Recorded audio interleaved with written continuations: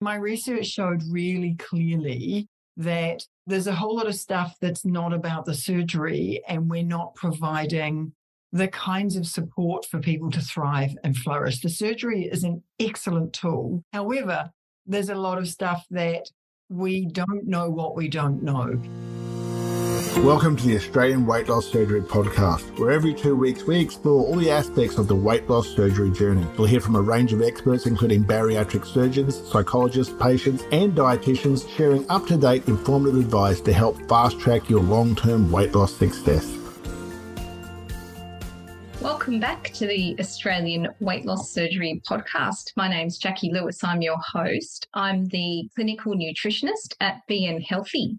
Every fortnight, we come together with a special guest who has some fabulous offerings to share with the bariatric community. And our aim is to open your eyes, I suppose, to a range of different methods of thriving and doing fantastic things after weight loss surgery. Today, we'll talk with Kate Berridge. Our kind of word we bandy around is called flourishing after weight loss surgery, and we explore that in a kind of a really deep sense. And I think it's a wonderful word to apply to this journey, looking at flourishing rather than just surviving. And Kate actually walks us through the differences. Kate's got a background. She was a bariatric nurse for many years. She's from New Zealand and now has her own bariatric support business of her own and runs weekend retreats. One of them is called A Weekend with Kate, where she kind of explores the other parts of the journey as far as weight loss surgery goes and is able to bring about some fantastic advancements in your self-care and your self-belief. A very warm welcome to Kate Berridge. Thank you. Thank you for coming and thanks for being on the show. Firstly, tell me, there's a really interesting and wise backstory to your now place in the bariatric world. Can you tell me a little bit about how that all panned out for you and where were you and where are you now? What's evolved for you, Kate Berridge? Okay, there's been quite an evolution. So I moved into the bariatric metabolic space in 2007 and set up New Zealand's first publicly funded weight loss surgery program. So that was a lot like COVID in that it was like building the plane and flying it at the same time. So there was me and there was a private surgeon and maybe another two sort of private surgeons. So it was really early kind of, I'm going to say cowboy sort of stuff. And it was really exciting, but it also, man, my learning was stratospheric and it was immediate, hit the ground running, and immediately so many of my long-held beliefs just got smashed out of the park. And that was really great. So that sort of sent me to go and do my further study. I went and did my master's. And in my master's, I first of all looked at the nutrition. And I was like, yeah, no, it's not really about the nutrition. And then I looked at the exercise and I was like, yep, exercise is great, but it's not really about the exercise. And then I went and looked and did some mental health papers and I started to get warmer. And I was like, okay, so this is big. And then I sort of wanted to look at addiction and I was told that I didn't work in an area that was related to addiction. I was like, So then I sort of started to look at the bigger, wider socio kinds of situations. And then I ended up asking a question for my dissertation that said, what are the factors that affect success long-term post-weight loss surgery? And that's when things kind of just cracked open hugely for me. And that's around 2015, 2016. And my research showed really clearly that there's a whole lot of stuff that's not about the surgery, and we're not providing the kinds of support for people to thrive and flourish. The surgery is an excellent tool. However, there's a lot of stuff that we don't know what we don't know. So I tried to get my surgeons, I tried to get the bigger world of the DHB that I was working in to really educate GPs and provide support long-term. It was really like me hitting my head against a brick wall. So eventually I said, you know what, guys, my research has said this, and as a healthcare professional, first do no harm. That is my value set. And I really felt that we were doing harm by not providing a safety net and providing really appropriate long-term support. So I basically, at age 50, decided to set up my own business and provide that support. So that was 2016. We're in 2023, and I'm still here, and it's still evolving, but I really sit in a space, I think, A, as an advocate, and B, as a place where people can, if things are falling over, the things that they didn't know, I'm kind of that safety gap. Because I'm a nurse, I'm really good at triage. I've got mental health skills. I've got enough understanding about diet and exercise that I can work in that middle space between physiology and psychology, but I can triage to the appropriate people if I don't have the skills. And that's the beauty of it, is that we are talking more about integration of all of these modalities, because we are beginning to recognise that it's not just the surgery, not just beginning to recognise, but we acknowledge that. And we now need to be more instrumental in bringing those together and highlighting to bariatric patients, I suppose, where to now. And finding a place like you have created would be a game changer, I would imagine, given that it's so multifaceted and that you have all of those connections if needed. But just your own knowledge, it brings so much to each person, and realising that there's an opportunity to flourish. And I'll use this word flourish because you've presented it to me, and I think it's a really beautiful term for, we talk about success and we talk about results and we talk about BMI and we talk about the scales, but we don't necessarily highlight what flourishing is. And it's an all-encompassing word that I think it's kind of at the seat of why anyone would embark on the bariatric journey, is to live a better life. Tell me what it means to you exactly when you say flourishing. What are you implying? I agree. It's a really beautiful word. And it didn't come from me. Martin Seligman writes a book about flourishing. And when I looked at that book, it was like a game changer. It's like, okay, flourishing is why people, they choose to be really brave and put themselves in a really vulnerable space, because prior to surgery, for whatever reason, things aren't flourishing. Things are in survival mode. Often there's anxiety, there's depression, there's isolation. There's a whole lot of things where people just are not actually really flourishing or thriving. And so what does it look like after surgery? And it might not be, as you said, a number on the scales. It can be a whole lot of value-laden kind of things that means that I'm living a life that has meaning for me. And I think that choosing to have weight loss surgery is a huge gift of self-care. And it's not selfish, and it's not about what other people think. It's about making a really brave and courageous decision to show up in your life to do the best that you can so you can be there for the others. So flourishing is connection. Flourishing is doing and being in a way that you're able to simply do and be, rather than all of those anxiety, I'll be happy when, all of that stuff. It's about being present with what is and dealing with life as it is. Yeah. And I guess it feels to me like it's that elimination of the struggle of, I'm up against this, I'm up against that, I'm dealing with less reactivity and more of that kind of organic deal with it as it comes, and know that it's not a linear progression, because life, even outside of bariatric surgery, is definitely not linear. And understanding that, I guess, and I see that a lot, is people are like, well, I've done this and now this line should travel in the right direction forevermore now. And I guess it's about kind of dispelling that myth to begin, and setting correct or realistic expectations for each individual, so that we realise their own way of flourishing and what it means to them, I suppose, too.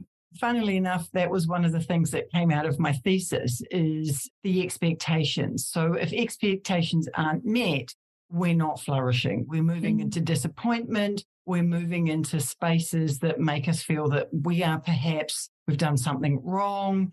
And expectations are really not helpful, and nor is setting goals. And flourishing is really that space where I'm able to be answerable to myself. You brought up a really good point about life is not linear, because when we sit in those spaces, we're doing what others think we should be doing.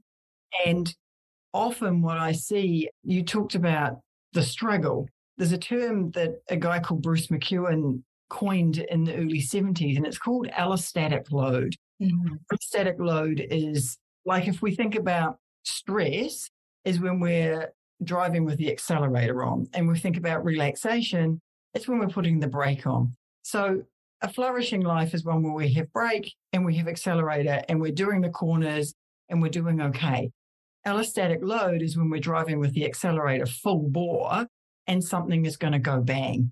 And what we know from the physiology of experiencing life in a bigger body, it creates an allostatic load. It creates a real stress to be out in the world, to feel judged, to be seen and judged for something that may or may not be the truth. So really, for me, learning to live a life without the accelerator down full, and that's actually what life's like pre-surgery. And when we fall into that space again post-surgery, which is inevitable, there's where the real learning is. For me, the surgery is an excellent tool.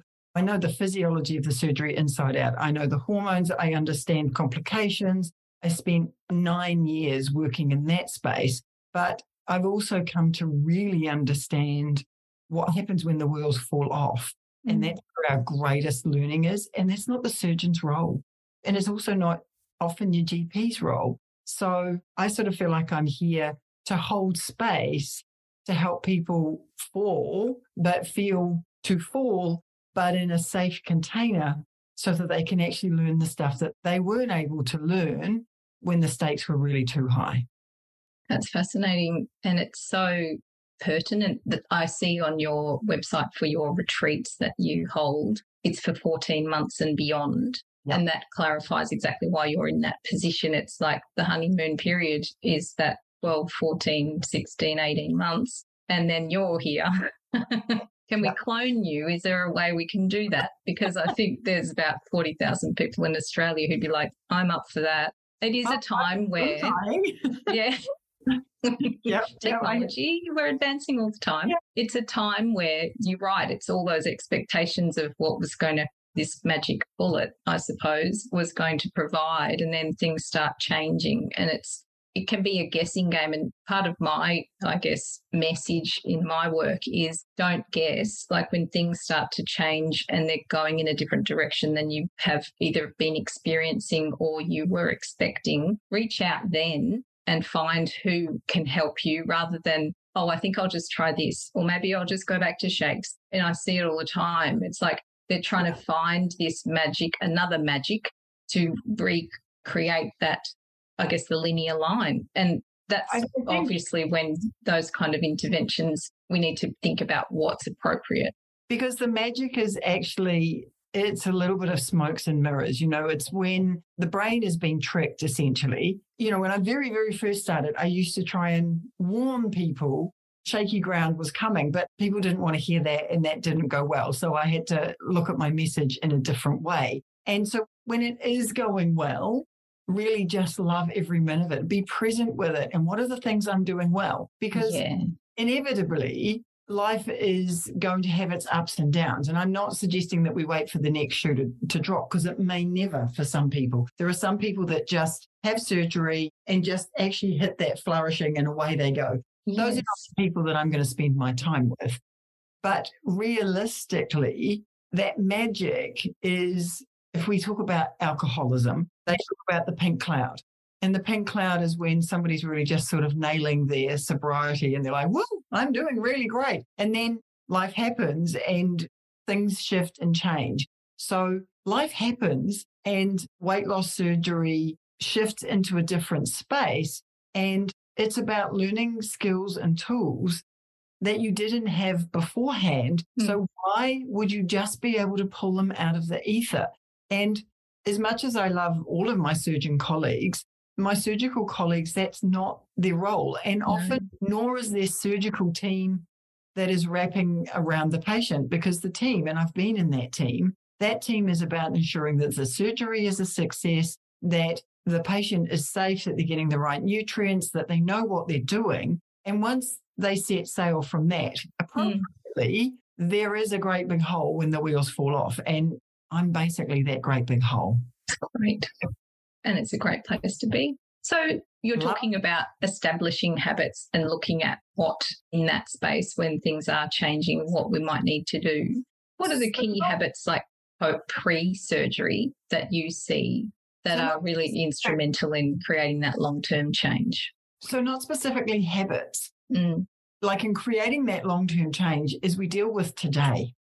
If I had $1 for every person who said, I'm coming to you so that I do this right. And could you imagine if I went to somebody before I had my first baby and said, I'm coming to you so that I do this right and I don't completely screw up my child. Chances are that really life happens. So the biggest thing is to be present with where you are currently and to work with what is happening where you are currently. So the things to be really looking at before surgery are recognizing my triggers, what creates me to go into spaces that I don't feel comfortable with. But because we already want to avoid that, we don't want to feel uncomfortable, we don't want to feel the feels, we're actually busy looking for the solution. And there is no magic wand. There is no solution. And that's why that whole honeymoon feels so like, I wish I was back there. It is a part of the process, but it's only part of the process. And learning to run before you can walk is a really good habit. And for anybody who's ever had weight loss surgery, they've never done it before. So they're going to have to learn how to do it. And then when we fall over and we break our leg, we have to rehabilitate. So post-surgery, it's not about going back to what you were doing before, because often before is all about chasing your tail and stuck in that weight cycling space. And I obviously did it wrong. And the internalized depression of thinking, oh my God, well, I'm broken and everybody else can do this in comparison. And these are huge parts of the post-weight loss surgery journey as well. And so when somebody's actually in that 14, 15, 16-month, 2-year, 5-year space, they've started to move away from the comparison and they're really starting to say, okay, so what is it that's happening for me? That's a really important space. And it's absolutely part of the process, but you can't run before you can walk. So you kind of have to have the falling over before you can dust yourself off and figure out what's really going on. That's a good point. And I think that's where people say I've failed is when they fall over and they throw their toys out of the pram in a lot of ways and go, told you. And a lot of the time it's our unconscious beliefs. Yeah. And I hear it even before surgery. It's like, oh my God, what if that doesn't work for me? We know that the surgery is effective. We've seen the evidence that it works. It's what you do with it long term a lot of the time. And it's also about metabolic disease and obesity and knowing that it's either in remission or it's active and acknowledging that too. But it's also about don't just go, well, there it is. I knew this is, I knew I would be that 0.2% that it didn't work for. What am I doing? What can I bring here? And can I look at this not ugly state, but the state I'm in? It can be despair in a lot of cases. Despair is the perfect word. And there's so many things. If I wanted to build a house, I'm not going to just up and do it by myself. If I wanted to, even if I wanted to travel overseas, I need to engage airlines. I deal with connection and other people. So the idea that we can just pull out of the ether that we're going to know how to do this, and if I just try hard enough, something that I don't know how to do, it doesn't add up. Yeah. And I had $1 for everybody who said this. And it's not so much patience. It's like, oh, look, I saw this person have weight loss surgery and look, they've regained. Well, of course they've regained. It's an unremitting chronic condition that requires ongoing management. And the assumption that we've got something that just waves a magic wand and it's all over is really not realistic. So we're going to fall over when we pick ourselves back up. But asking for help and feeling seen, heard, and safe, and that's really what I can provide, both in my workshops and in my one-on-ones. And I'm teaching some other people to come on board because there is only me and I am growing, is this actual allowing people the space to feel seen and heard in the reality of being shamed, of being judged, of the whole wider world's concept that skinny is good and fat is bad. And Health at Every Size is a fantastic movement. There's some spaces we're making amazing progress. However, the assumption that, well, because I've put on weight, I've failed, it's just catastrophic and it's really not helpful. And it takes us back to behaviours that were pre-surgery. Now, they didn't work before surgery, so why the heck do we think they're going to work after surgery? So, yeah, it's the old Einstein thing, really. He knew stuff, didn't he? He did. At this time. Quite a few things, yeah. What do they say? Rocket science and Einstein. And so looking at this concept and how people arrive generally at the surgeon's doorstep, they've tried every diet under the sun. They've scoured the internet for the latest Celebrity Slim. They know how to count a calorie. They're very good at understanding that diet and exercise. What impact does this diet culture have on all of this, like this whole journey for our beloved patients? This is a great question because this is, after all these years, this is where I really, really find myself in understanding diet culture. Like my mother did the very best they could with what they have. We've moved on from that. We have some really key scientific evidence that demonstrates that that is not all that we need to do. And yes, your food choice is an important component. And absolutely, exercise is fundamental for long-term health and flourishing. Both diet and exercise are part of health. However, when we've got to the point we've got very black and white in diet culture, it's a very narrow way of looking at what success is, and there's some significant carnage there. So actually unpacking and understanding that diet culture creates a disconnect, and that is a disconnect with self. All diet culture is looking at is how we're going to be. What I like to think of as the when I'll be happy when. So when I'm 70 kgs, I'll be happy. When I've got $2 million in the bank, I'm happy. When I've, and we are not living in the present. We're all the way out in the future. And because of the science, this weight cycling, this understanding that diet and exercise alone create this problem, that when the body does what it's designed to do and regain weight, then means that diet culture has told you that you're not worthy, you have failed. So it creates self-loathing. It creates a dissatisfaction with your body. And ultimately, it creates a disembodiment where our brain shifts away from our body because it doesn't trust it. So a lot of what I spend my time doing these days is getting people to come and be back in touch with their body, because when you have ignored your body because it keeps wanting to be hungry, and that's not okay because I'm not going to lose the kgs, you stop listening to it. So you stop being able to listen to, oh, goodness me, I'm experiencing sadness. I'm experiencing fear. These are all felt in the body, and these are our unconscious letting us know what's really happening. Diet culture creates what I call walking, talking heads. Everything is thinking, and we're not actually experiencing it in a felt, somatic, present way. So for me, diet culture completely and utterly disconnects, and it disconnects from the essence of self and how do I show up and care for myself. So I spend a lot of time reconnecting people from their thinking brains and into their felt body. And it's just the most amazing thing to work with. It's so beautiful. Yeah. And I think we're not even layperson, general population are not even aware of this disconnect. Sometimes I can see people feeling stuff and they don't actually even know that they're doing that. Do you know what I mean? It's like we've either been taught, seen or not heard, those kind of things. It all comes from a lot of the childhood things that we've been shown. Don't do that. Don't be silly. You're too sensitive. All of these comments that just shut us down and we just stop listening. So then when we have the surgery and we're expecting people to understand hunger and thirst and their needs, and I see a lot of patients in our community who've never really learnt how to put themselves first because it's selfish or it's everybody else's turn or you don't count or it's a massive...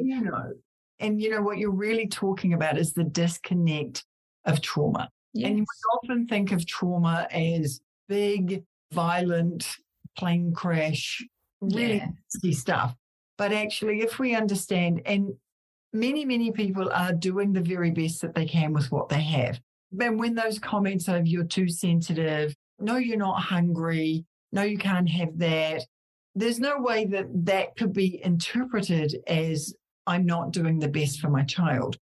Trauma is really about how it lands. And how it lands is that there is a condition, I need to meet this. So this is what creates the adaption of people pleasing. Yes. And it's a survival process. And so when people have weight loss surgery, being judged for being in the body that they are, they've learned and become very expert at caring for everybody else and really not knowing how to care for themselves. And that's my business is called Tiaki Whaiaro. So in Māori, that's Tiaki Whaiaro and I whakapapa. So that's kind of why I've used that. But Tiaki is guardian of or care of, and Whaiaro is self. Right. So I'm actually teaching people how to care for themselves because that's absolutely what my research showed. Learning to care for yourself is not intuitive after you've had 3/4 of your stomach removed or rewired. And we actually need to rewire many of the adaptive survival skills that we had from childhood. Mm-hmm. And lots of people will say to me, I had a great childhood. And it's not about violence. It's not about the terrible childhood. It's how was I seen and heard? And I quite often ask people, well, so when you had problems when you were a child, where did you go? Who did you speak to? And very often, through no fault of anyone's, there isn't anybody. So the ability to self-soothe begins very young.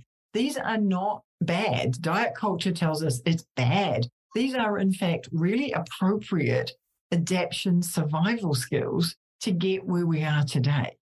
So it's a bit like we do need to flip this on its head and recognize that you haven't failed.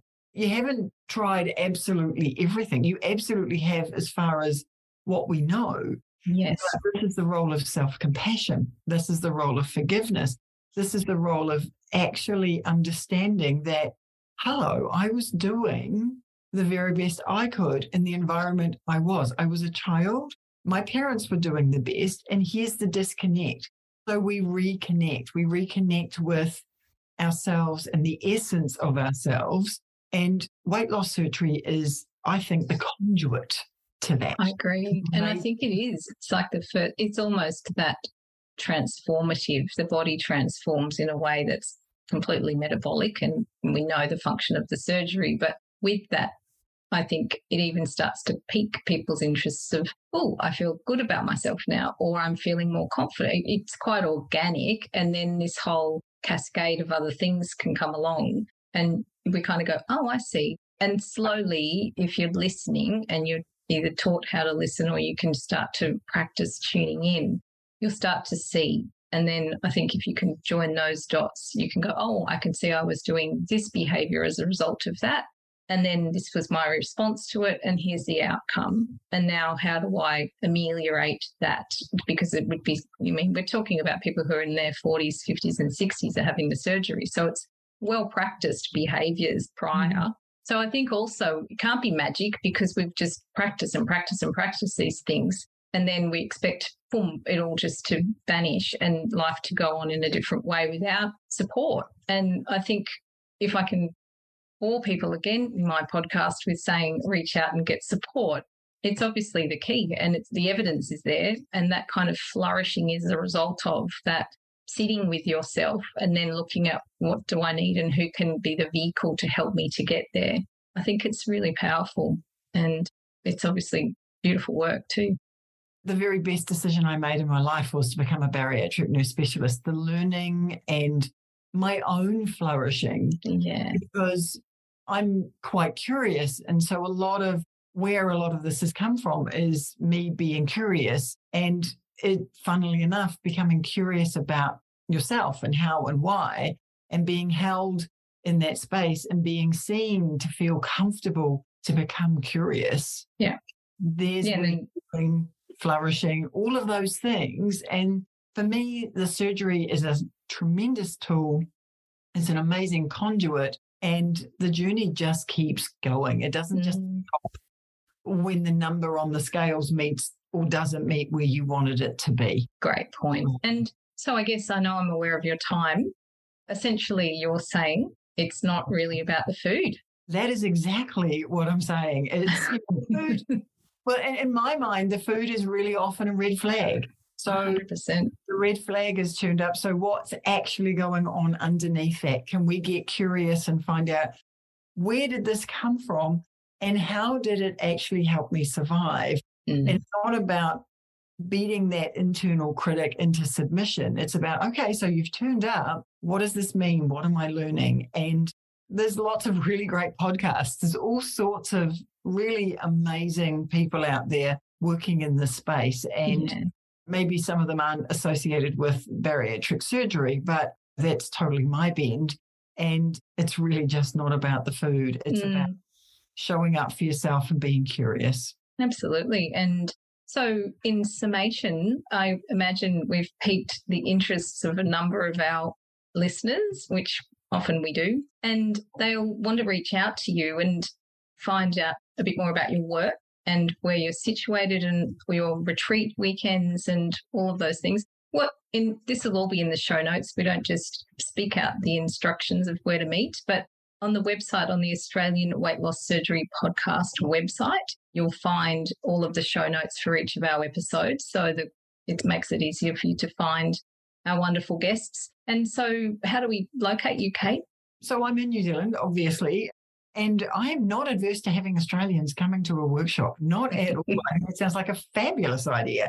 So I live in the South Island and I'm a 2-hour drive out of Christchurch. So people fly into Christchurch. Either I pick them up or they hire a car. But yeah, so the workshops are here for 48 hours in the weekend, but I do Zoom calls. So literally all of my one-on-ones are via Zoom. So there's no reason that somebody in Australia can't reach out and have a session. Because you're in Australia, I'm in New Zealand. We've made this work. It's not a problem. I'd rather come to New Zealand myself. Weekend on the South Island, exploring myself. Sounds pretty nice.